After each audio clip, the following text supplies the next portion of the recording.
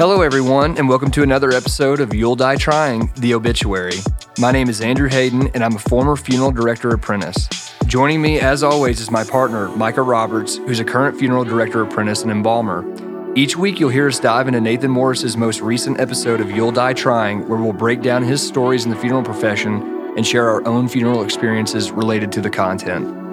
In this episode, we'll break down You'll Die Trying's I'm Not That Important to discuss why you have to delegate in the funeral profession, why it's easy to get an empty tank, trusting your team, and overworking yourself to feed your need to be needed that isn't helping anyone, including you. This episode is brought to you by Big Turkey Foot Coffee, the official coffee of the Morris Family Services. Be sure to check out our website at www.you'lldietrying.com, where we'll be dropping brand new podcast merchandise, Morris Family Services apparel, and of course, Big Turkey Foot Coffee. Let's get started.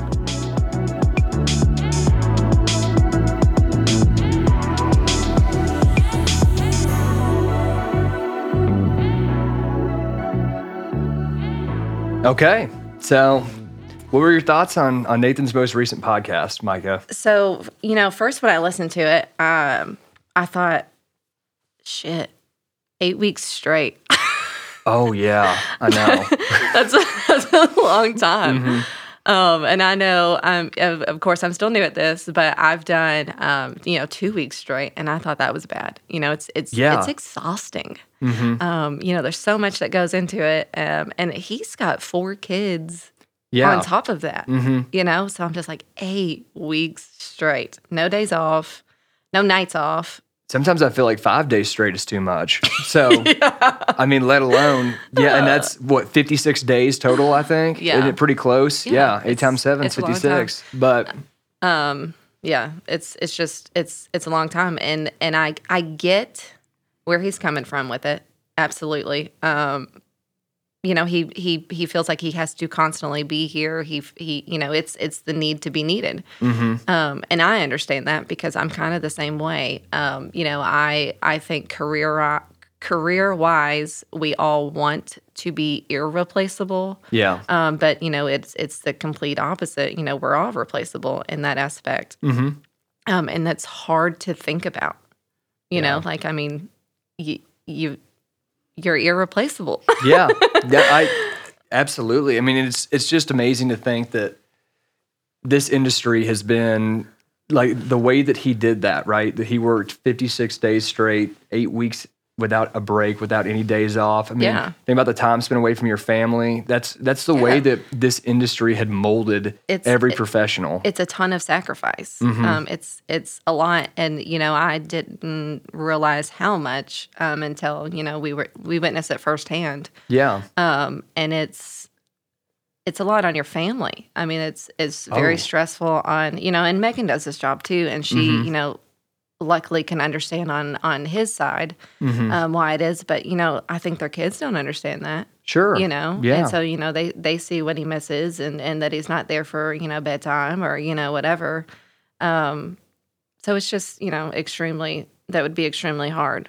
Oh yeah, I mean, let alone kids are a full-time job themselves. They need everything else too, like that. You have to provide, but going back to what I was touching on just a little bit before that was that need to feel needed and like that, and how much importance you take with every death call, and especially when you own the funeral home, because in former years and a couple decades ago, when people that owned the funeral home lived in the apartments above the funeral home, handled everything from start to finish with a removal all the way through arrangements, and then eventually to the service and driving the family or the hearse to the cemetery, burial.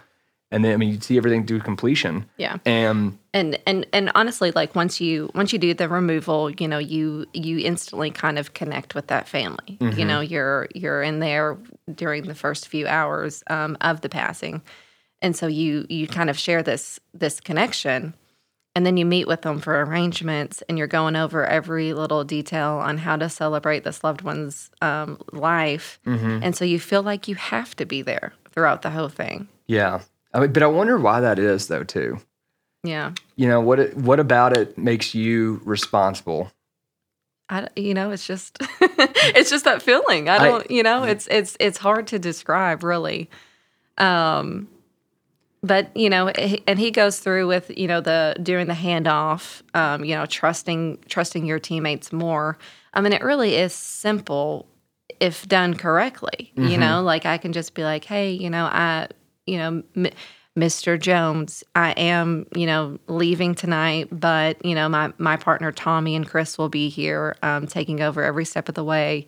They'll be right out here in case you need them. You're in good hands. Right. Kind of thing. So if done correctly, it's honestly okay. And as long as the family is, you keep them with like at ease almost, like you keep them updated on everything, then it really isn't that bad. No, I mean, because I think that at least something that I've noticed for everybody at Haley McGinnis and Morris family as a whole, that it's just the culture the way it is. I mean, we're all different, but everyone kind of has everyone gets along in like such a way almost that it's very unique and authentic. But I think that when you do those delicate handoffs, like he talks about, and what he was avoiding for the longest time, because he said his words at Monday meetings, he would share about how he was trusting everybody on the team, and then as he actually took a step back and realized driving home after his 8th week straight that my words are shallow. That he really wasn't. That he was talking the talk, but he wouldn't walk the walk. Yeah. And it's not so much as I don't think he was trusting them. He just wasn't allowing himself to let go. Yes. Essentially. To pat, because everyone, going back to the handoff, like you were saying, I think that when you do we wouldn't say pass off, but when you let someone else handle everything after arrangements for the actual service, the visitations and the burial, on the team, I mean, there's still a representation of yourself because, I mean, we're all part of Moore's family, but everyone has it and shares that same deep level of care and personal responsibility, I think, to ensure that the family has an exceptional service and experience with us to where they feel cared for, they feel like that they matter, that they I agree. That they receive the utmost care. Yeah, and I think that's why we get along so well as a team, is because we all go through the same situations, and when they're not there for their family, they're putting their trust in us to take over, right? Because it's still going to come back on the actual director that met with the family, and so it would be the same in my situation. Like if I met with the family and I wasn't there for that service, I would expect my teammates to still, be exceptional, right? Because it's my name on the line as well as theirs. Definitely. But it's just all about trust. Yeah, and I think that's. I mean, it's amazing too to even see how much it's advanced since, I mean, even you being here now, because you never really have seen anything like that, have you? With somebody working 8 weeks straight. I know you said you've had 2 weeks, but no, I mean, was that based? Christine picks up a lot of slack. Christine does. So she's probably been at 8 weeks or more on the funeral directing side. But personally, for me, no, it's probably just been about 2 weeks. Because I know that Christine, she used to be my partner when I was when I was an apprentice, and I remember one week that we had a weekend off, but she came in, so it was a perfect storm for her too, because if you're doing removals for death calls, you have to be a licensed funeral director to make that removal by yourself. Correct. Yep. We had 3 apprentices on staff, and Christine was the only licensed director. And then Tommy, who we talk about a couple times on the show, Tommy lives an hour and a half away from the Owensboro location. And he's on call for the Owensboro location, but the only thing he can do is take the call in dispatch. But because the 3 of us could never go by ourselves, Christine it was always Christine with it was someone. Always Christine. Yeah. And I think that one week, what was she at? Like I think she said 128 hours or something. It was I don't even know if that's right for how many weeks or hours are in a week. But it probably is, because I know I don't know if it was my first or my second week. I can't even remember now, but it was. I think we got like 100. I want to say 120 hours in 1 week, And I was my exhausted. gosh. I was like, Christine, I don't know how you've been doing it for this long. It's Like, just, I said, if this is every week, I mean, it's. I'm going to reevaluate some things really quick because I've got to. I need to be calling Dr. Mitchell again and seeing if I can get my job back. Hey, this little trial didn't work out, so I think we're going to go back to formula. Yeah, but that is it's amazing though too on the flip side that someone, because people are always searching for passion, for fulfillment in their work and their lives, and to have that much dedication to your work, I think that's something that a lot of people envy. Yeah. Because you do get that fulfillment out of going to work, even if it's that much. Even if it's that much. Mm-hmm. I mean, there's no. I mean, 128. I did. In that week that we had that many hours. While exhausting, it was. I was constantly learning. I was enjoying every bit of it. Mm-hmm. So it really is. It's amazing to learn firsthand what we do. Yeah. I mean, and that was another thing too, going back to the 120 hours you worked for a week, your first week. Another thing that Nathan really talked about in the episode was he was empty. Yeah. His tank was empty. Yeah. I mean, and I can understandably so. Yeah. But I can see how I could get empty. I mean, week one, I mean, because like with Christine, I don't see how she hasn't ever hit E. Because funeral burnout is a real thing. There's a director. It's what is it? Emotional burnout? Do they call it funeral director's burnout? Or because it's like it's a perfect storm of physical burnout, emotional burnout. Yeah. Because I mean, you got to think of everything that actually goes into that. Yeah. Well, I mean, this job on its own can be emotionally exhausting, anyway. Sure. And so when you throw the 120 hours on top of emotional exhaustion, it's just it is the perfect storm. I mean, it's a lot, and I'm sure that Christine has had burnouts before. I mean, I know how stressed she gets. I mean, and she's not only a funeral director, but she's also our manager, and so she manages how many employees? At least 15 or 16. Yeah. She manages 2 locations. And then she's going out and doing death calls at night. Yeah. And you got to be there the next day, 5 hours later. And I am not managing anybody, and I am tired, y'all. Sure. Because what was she telling me about Indiana the other night? Yeah. So she's actually the only one at Haley McGinnis to have her Indiana license. So she can do removals. Over there. And so this one was, I think she said the family started contacting her at 1 a.m. We actually didn't get the call until about 2. So we went at 2 a.m. and went to, I think it was Newburgh, the hospital in there. Which is about an hour away. Yeah, that's a good 45 minutes at least to an hour. At 2 a.m. At 2 a.m, and then... So you get there at 3. Yeah. And then coming back and, we're getting to the funeral home at, actually like probably 4:30. Mm-hmm. And then, as we take them into our care, we fingerprint every loved one that comes in and we add them to our system. And so we're not done. Like just because we went and picked up somebody doesn't mean, we just, put them, in our care center. Right. And then, wash our hands of it until the next day. I mean, we're still doing stuff. Mm-hmm. And so we didn't, I don't think I got home until like about 5:15, 5:30 in the morning. Christine had to work.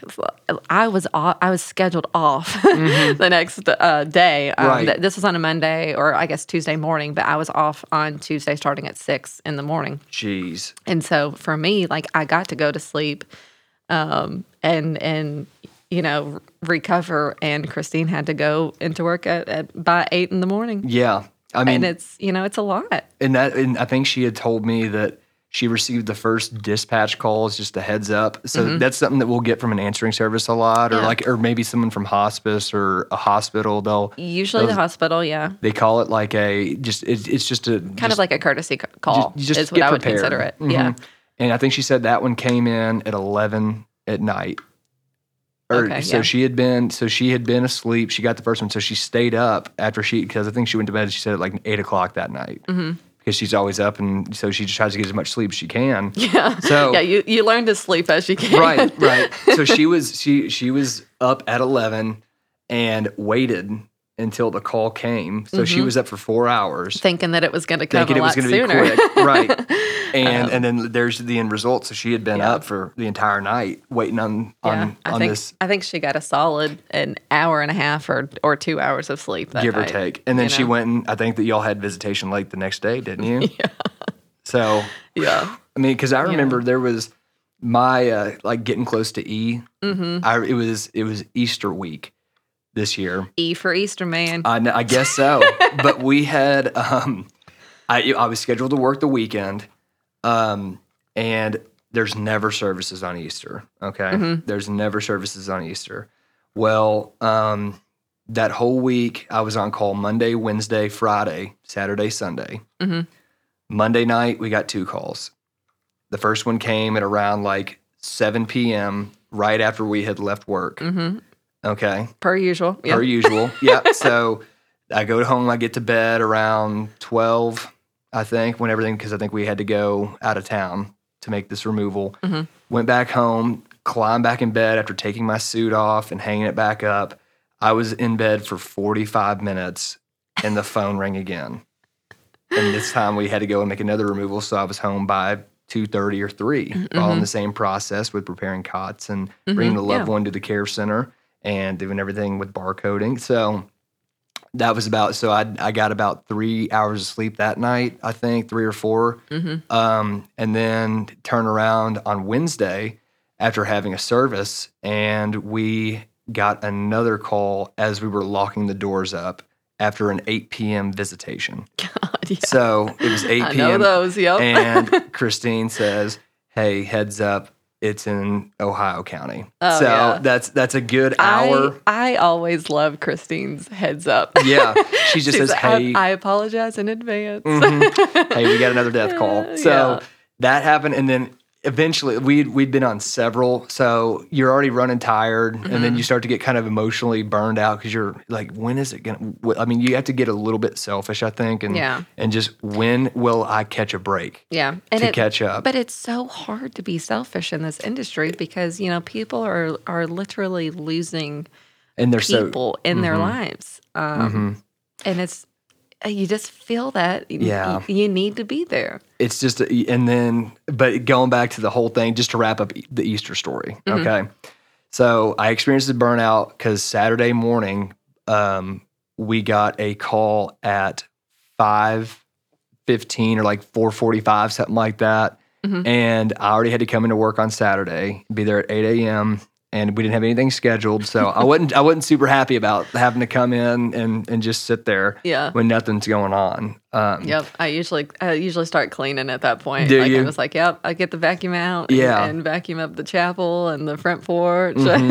About anything I can. So we get this call at like 5:15 or at 4:45, and by the time I get home, it's like 6:50 or 7 a.m. And I mean, at that point, I would have already been up anyway. So didn't go back to bed after getting up at 4:45, 4:30, whatever. And then Nathan actually came in to talk to me and Christine on the Saturday and said that, "Hey guys, I met with this family. I'm sorry. They are not part of, I guess, Christian denomination, and they want to do the service on Sunday, tomorrow." Easter. And I was like, are you kidding me? So, I mean, I had family. We all had family coming in. Christine, I think her brother had come in from Virginia. Yeah. They had something. So all those plans were diminished. And then you just had to go. And the service ended up finishing up at like 5:30 in Ohio County. So then we drove from Ohio County back home. And I think we got to the funeral home around 6:15. And on my way home, we got a death call. I was about to pull in the driveway, and we got a death call. You kind of just want to cry at that point. I think I said, "Are you fucking kidding me?" I was beyond put off at this point, and we were we had to drive to Evansville or past Evansville like 30 minutes north of Evansville. So Yeah, it was I didn't get home on Easter until like 9 or 9:30. And I was at the point where I was like, I'm done. Yeah. I can't keep doing this. This is not me. And Right. it was really hard. It was really hard for that. It is, and you really just hope that your family understands as well, because I can see where, one's significant other would, miss you.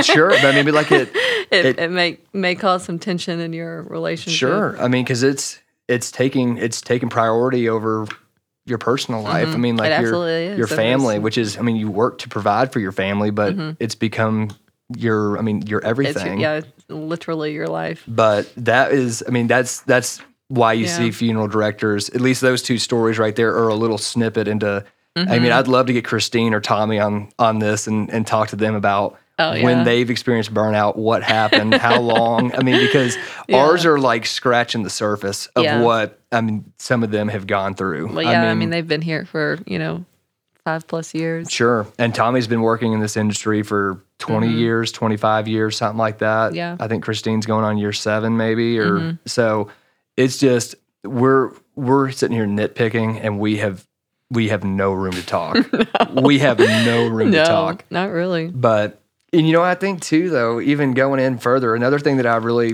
found interesting when Nathan's talking about trusting his team and he has this epiphany that this is what has to be done. Do you think that like I can see how it's really hard to pass that off, but do you think you just finally hit a point and you're like, I have no other option or Yeah, absolutely. I mean, what do you think leads you to that point besides just like the getting on E, everything like that? Like, how do you find, I mean, is it just through sheer force of will that you're like, I have to do this or I'm not going to last? Yeah, I mean, I would say so. The thing about doing what you love, what's the saying? You do what you love and never work a day in your life. Yep. But that's not true because you can still do what you love, but you do that for 24/7. You're not going to love it very long. I promise. It's just, I mean, it still takes up all of your time, and you have no spare time. Yeah. So you just have to. Yeah, it's that force. It's like, hey, if I don't go home now, I'm gonna regret this job, or I'm gonna regret going for this passion. So yeah, it is a force, but it's a good force to have. I mean, it just shows you how important that balance is. I think. I mean, because it will test you in every form and fashion possible. Every way it can. You will second guess yourself. You will say, "Is this what I want to be doing with my life?" I'm already partially thinking that. You got to sit there. I mean, because when we were doing it, and the time commitment it's like a marriage. I mean, you're married to someone, married to the game, and you better hope that it's somebody you love, because if not, you're not going to be happy most of the time. And that was like, I mean, when you talk about trusting your team and things like that, and being able to delegate. I wasn't raised in the funeral profession, neither were you. But no. We have several people here that were, and I'd sit there and look at just, the way things were always done. Like, why would you do things like this? Why would you not want your free time? Yeah. Why would you not want to like have a life outside of a funeral home? And they say, well, because that's how Dad did it. It's what you have to do. And my thought is, it is not what you have to do. You just have not thought of a different way to do things. There's more than one way to do things. Just because it's always been done that way doesn't mean it's the best way to do it. And there's always that phrase too of, well, somebody has to do it. And I'm like, well, but not me. Every day. Right. Every day. I mean, but like it's just nuts. We all signed up for this, But what's crazy is that it's almost like, I guess in like a corporate structure, you would be doing accounting, and then you'd also be doing sales, and then you'd also be doing like expansion, and you would be like the janitor, and you would be, I mean, it's everything. And then you'd be in charge of shipping and contacting vendors. I mean, it's slightly coordinated chaos all the time. Yeah. There's no single defined role unless you're in an office space. If you're part of like the reception or office managing for like the funeral home's accounting side of things.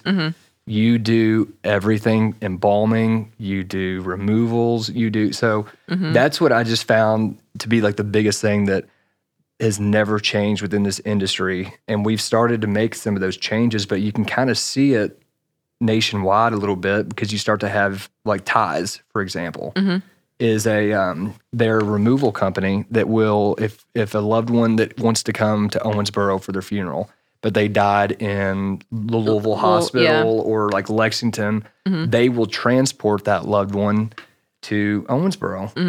But I mean, it's a removal service, and that's all they do.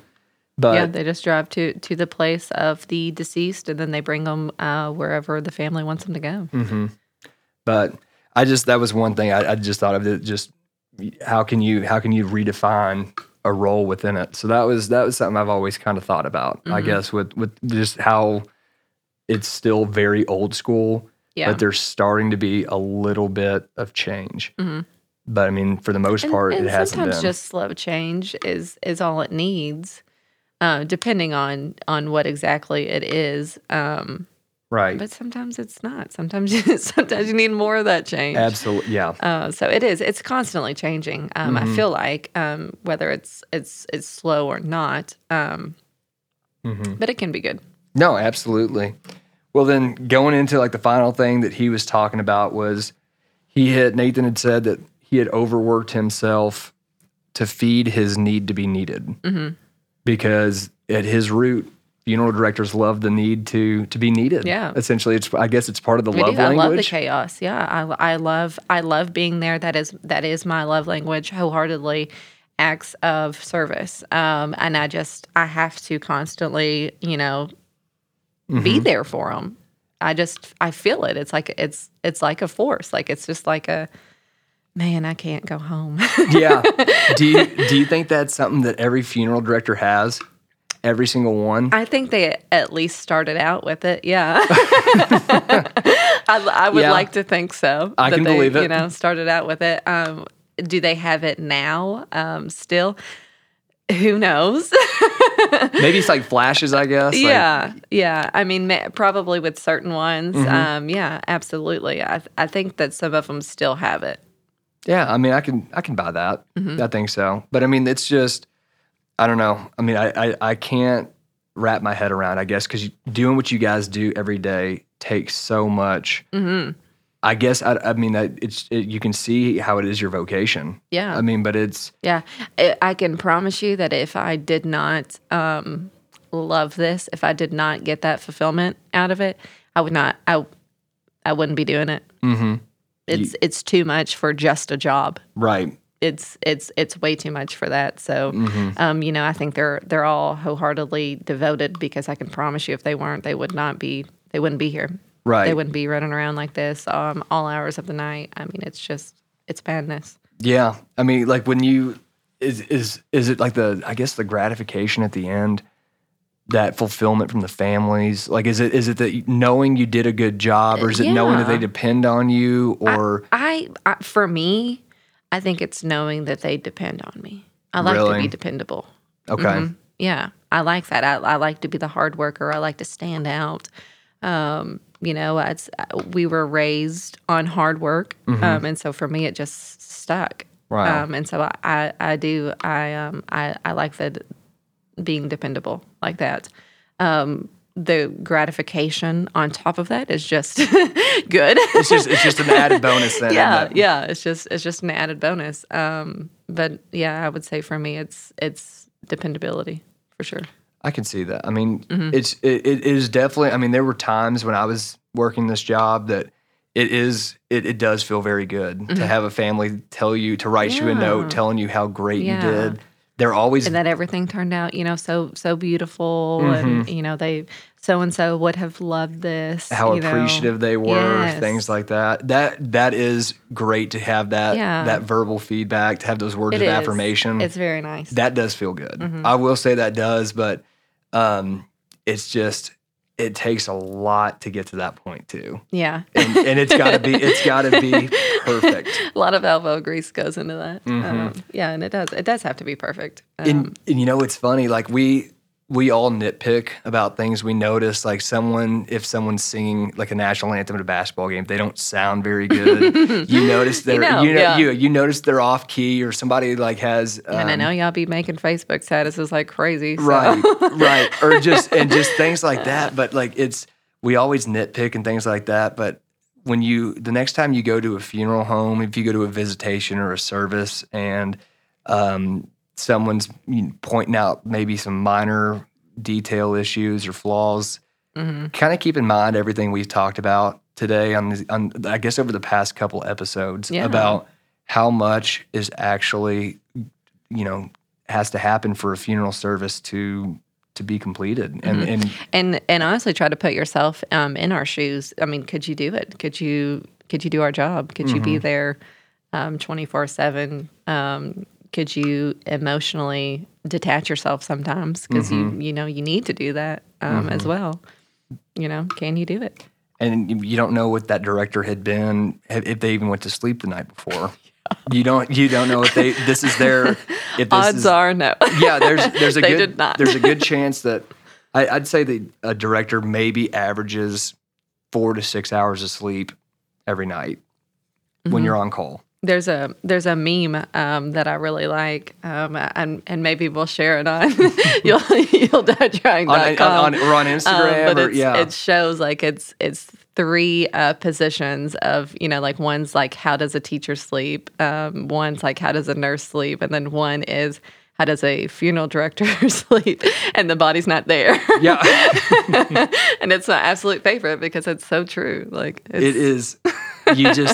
Routine does not exist. It does not. But it's crazy. I mean, it's nuts that much is demanded of you for this. Yeah. Just to make sure that funeral celebration is perfect, because every single day you choose someone else over yourself when you work in this field.